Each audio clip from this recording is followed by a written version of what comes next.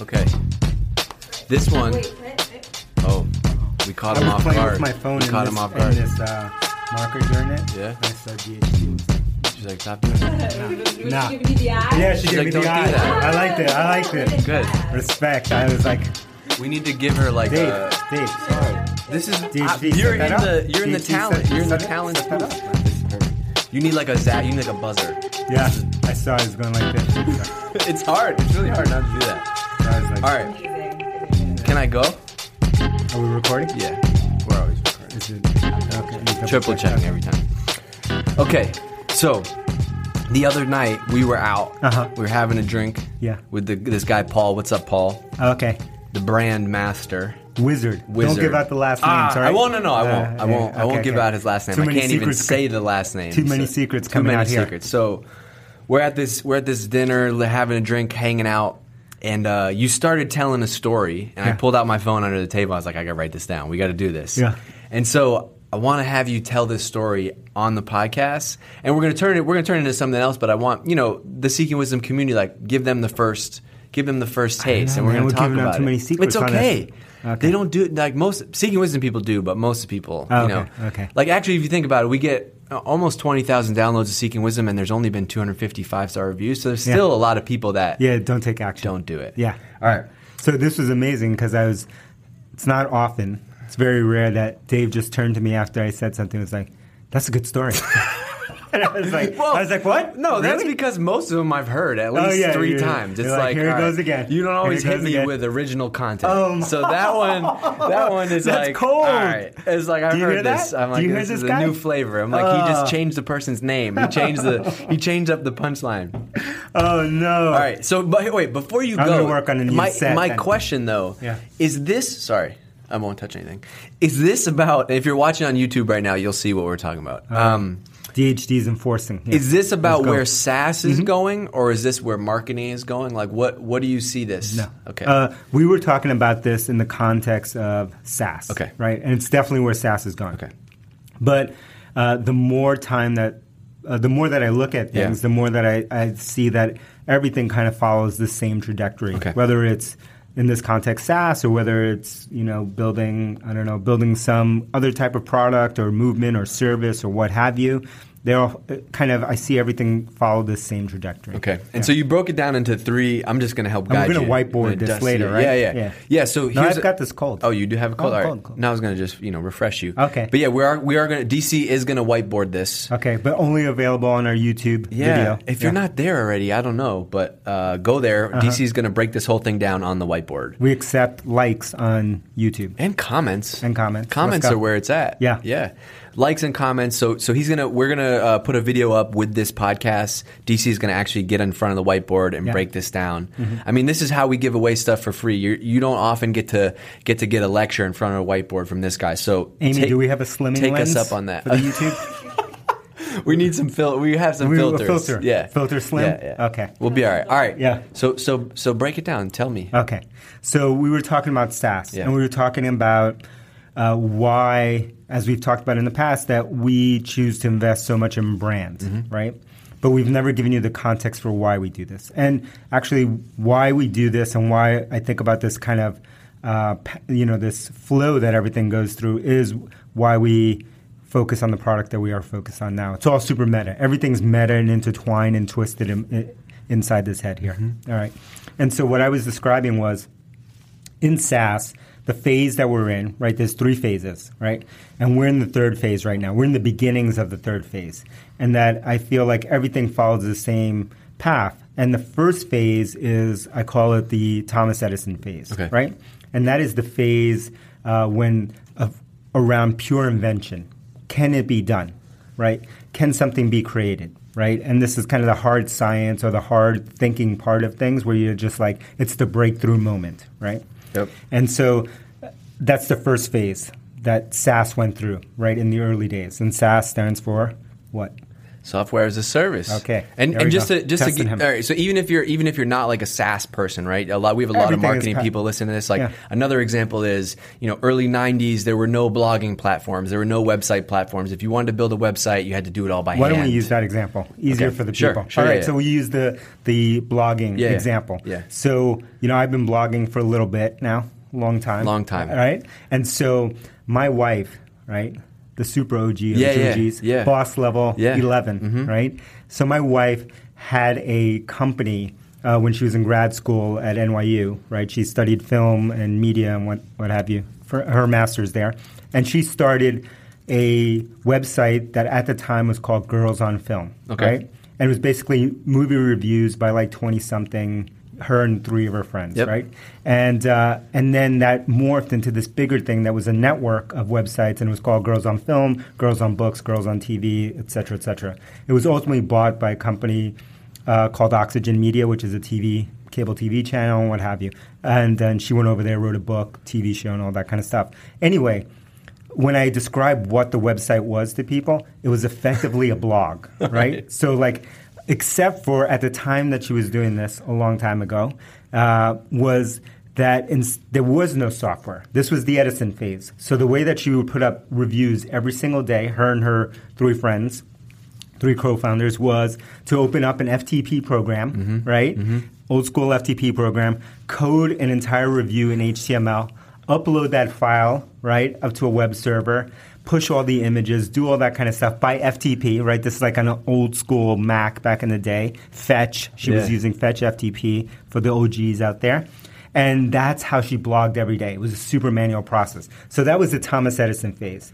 Then we went on to the second phase, which we just passed recently, which is I call the Model T phase, right? And the Model T phase is about, you've gone beyond invention. You're now in the second phase of the second inning. And the second inning is about, how do you stand up the factory? How do you measure the factory? How do you build the process? How do you get efficient at that? And that was the beginnings of WordPress, blogging platforms, content marketing, inbound marketing, whatever you want to call it. That was that phase, right? And we've been going through that phase. Right. SEO mattered, content optimization mattered. Yeah, but companies like Moz came around, and they used technology to make that early '90s stuff easier, right? Yeah, people like your average Joe like me could figure out how to build a website because of things like WordPress, Squarespace, whatever the tools are. Exactly. Right? So that Model T phase was all about enabling masses of people to do something, to make it accessible, aka the Model T, right? Model T, Henry Ford bought the car, which existed before him, into everyone's hands, or everyone could buy one. Yep. And so at that point, it was easy to stand out in the Model T phase, right? Because there's not much competition in any given market. Your early adopters really win in that phase, and those companies that enable the early adopters really win. They're able to start movements around content marketing, inbound marketing. Well, there's so many things that we've you. talked about on this podcast. Like that's a great example of the companies or the people that won back then. Simply. Oftentimes just won because they were first. Exactly. They're the first person to do it. First person to have a blog about Nike sneakers, right? Yeah. Okay, boom, you win. Or the first blogging platform, or the first person to rename a movement, or any of those companies, and this exists over every single category, whether it's SaaS with Salesforce or blogging here with WordPress and inbound marketing, what have you. And then at some point, you enable enough people in the world, and it becomes noisy, right? A saturated market. And you can still grow, and it is still effective, but then you move into the third phase. And the third phase is where we are at with, in this example, content and content marketing, and where we are with SaaS, I believe. And that third phase is the P&G phase. Right? If you don't know P&G, it stands for Procter & Gamble, and there's CPG, consumer packaged good products, that sells everything that you could think of in a supermarket, right? That is the phase where you have to figure out, why am I going to pay 20 cents more for Tide laundry detergent than, Cheer, I think it's called Cheer, Cheer laundry detergent, or insert another name there. And even still, most of those are owned by the same damn company, so it doesn't matter. You're just kind of picking. So that third phase is where we are in content today. in terms of written content. It is the third phase is where we are at with SaaS. And so what matters there is investment in brand and standing out. And you have only two choices in that market, right? Because there's you've gone through the second shift and there's massive amount of people and competitors, just like in SaaS, there's hundreds of competitors in any category. In that phase, you have two choices. The first choice is you have to figure out how you are going to be top 1% overall in a massive category. Super hard, right? That's about becoming Tide. That's about becoming Starbucks. That's about becoming McDonald's. Yep. That's about a global brand, right? Global domination, top 1%. And it's a really, winner-take-all kind of market at that end. The other option that you have in that same category is to niche down into the smallest possible niche that is still massive, right? Because now you're global, but that you can become, again, top 1% in your niche, right? And those are the two ways to win. And what you don't want to do is be anywhere in the middle or be 99% at the global level or down at the niche level. And you see this so many, like especially today with SaaS companies, you see this everywhere, right?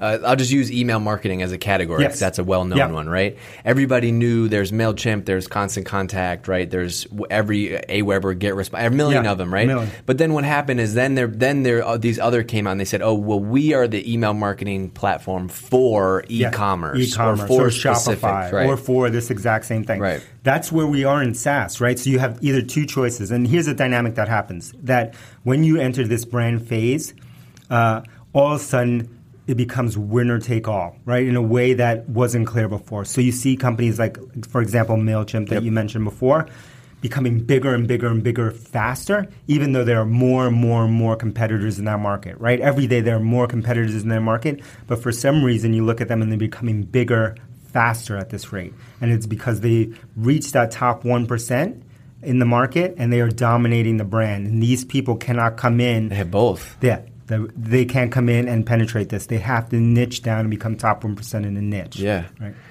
So I wrote a note. I don't even know if you remember that you said this, but the reason I like this phase 3, it's all about building an emotional moat. Yes. Right? That's the moat. What gets you today. That's the thing that people don't understand, right? That first phase, in terms of technology company, let's say software as a service, as a category, that first phase, it's about novel invention, it's about patents, it's about intellectual property as your moat, right? And then you go into the second phase, the Model T phase. It's not about intellectual property at that point, right? It might be about trade secrets, so things that you're doing, but it's about your operational moat. Either you have a go-to-market advantage, either you have a cost advantage, and that's what most companies do in that second phase. They develop a cost advantage, right? So they massively scale up so that they can be the lowest cost, they can be the Walmart in their category, right? But in the third phase, that Tide phase, there is no intellectual property moat, there is no operational moat. There is an emotional moat that you have to build around. And oftentimes what comes with that is people actually end up spending more to work with you or be a part of your brand, right? Like people because they self-identify with that brand. People want a safe car. Yes. For a family, so they buy a Volvo. Exactly. Volvos are expensive cars, right? Yeah. They want a Jeep. A Jeep doesn't cost 10 grand like a Camry, right? Like a Jeep is 30, 40K. Because there's an emotional moat that they've built up with a niche of people. That's where we are with SaaS, right? In any one of your categories, if you're in a SaaS company, you have a gazillion competitors. Now you need to invest, and this is why we invest heavily in brand and will continue to, and why we think about building a global brand, not a technology brand, not a Boston brand, not a blah, blah, blah, boring B2B brand, but a global brand, because we think this next phase is about being top 1% in your market. Yeah. So, all right, what's your lesson? Somebody listening to this, like, what is your takeaway for them building a company in marketing? Yeah, in any category. Yeah, doing anything that you're doing is like understand which phase you're in, and then once you identify which phase you're in, phase 1, phase 2, phase 3, that will dictate the tactics and strategy that you should build around 1, building your moat, and 2, figuring out what are your advantages in that, right? Definitely, if you're in a third phase, I need a name for this. Yeah. We'll come up with something. Whatever. Yeah. The 3 phase, blah blah blah. Yeah. But like DC framework, 3 phase, right?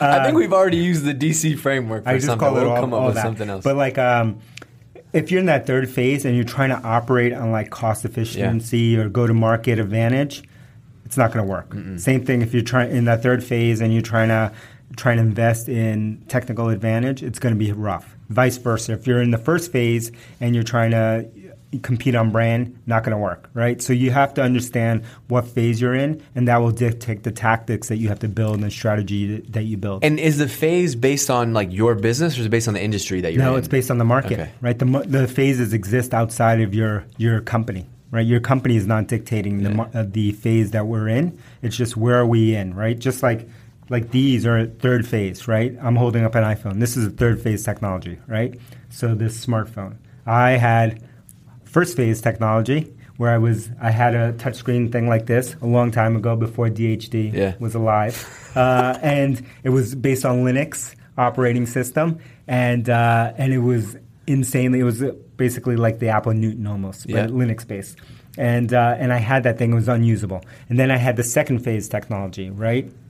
And now we have third phase technology, which there's technical innovation in this phone, but this is bought on brand. Right? This is bought because there's I want a million an iPhone. phones that do this. That do Same this, thing, right? And why do I pay more for this thing? Because it's an iPhone, because it's Apple, right? Totally. And so that's why they invest in brand in third phase. I love that. Right. Stop giving away the secrets. Sorry, that's too much. People too many secrets. That's good. And I still don't have 1,000 5-star reviews. No, not even close. Not even close. 250. We've sold more Hypergrowth tickets than that. Oh my, sad. Come on, people. Yeah. We're going to film a video on how to leave a 5-star review. Yeah, we're going Okay? That's going to be the next podcast. Our whiteboard video. No, that's the next podcast. Yeah. How to leave a 5-star review. All right. Well, I can't. Before we sign off, I can't not shout out the fan love. So this is from MC Pro 21. What's up, MC Pro? This one made me give me chills. Hands down, this is the best marketing, sales, business podcast I've discovered in months. Dave and David never fail to deliver incredible value. You can expect consistent thought leadership, and they always speak their mind. That's you. Love everything you guys are doing. Keep crushing it. Hand raised emoji. Woo! He must know us. Hand raised. Let's go. Where's he from? Or she? U.S. U.S. All right. Yeah. All right. Refreshing, thoughtful, and practical. Wow. That's pretty nice. That's nice. I don't know if that's me. All right, we got to go record a video. 5-star review.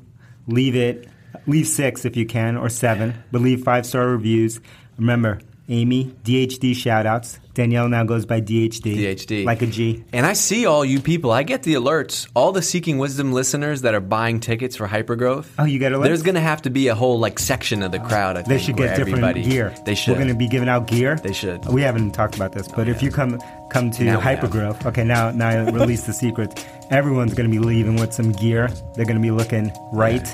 And maybe the Seeking Wisdom crew will be living with their own gear. This is FYI. This is how, just a little sneak peek behind the scenes, this is how it always works. We'll be on the podcast. DC will say something that we haven't discussed before. Now it is real. Like now, Amy and I are like, oh boy, we need customized swag for everybody. This is great. No, just for Seeking Wisdom people, and then everyone else. The whole crowd is going to be Seeking Wisdom. I don't know. I'm going to check those ticket sales. All right, I keep bumping in the camera. All right, sign us off. All right, see ya. It's been great. 5-star reviews only. We accept comments, likes, and gifts on YouTube. Love it.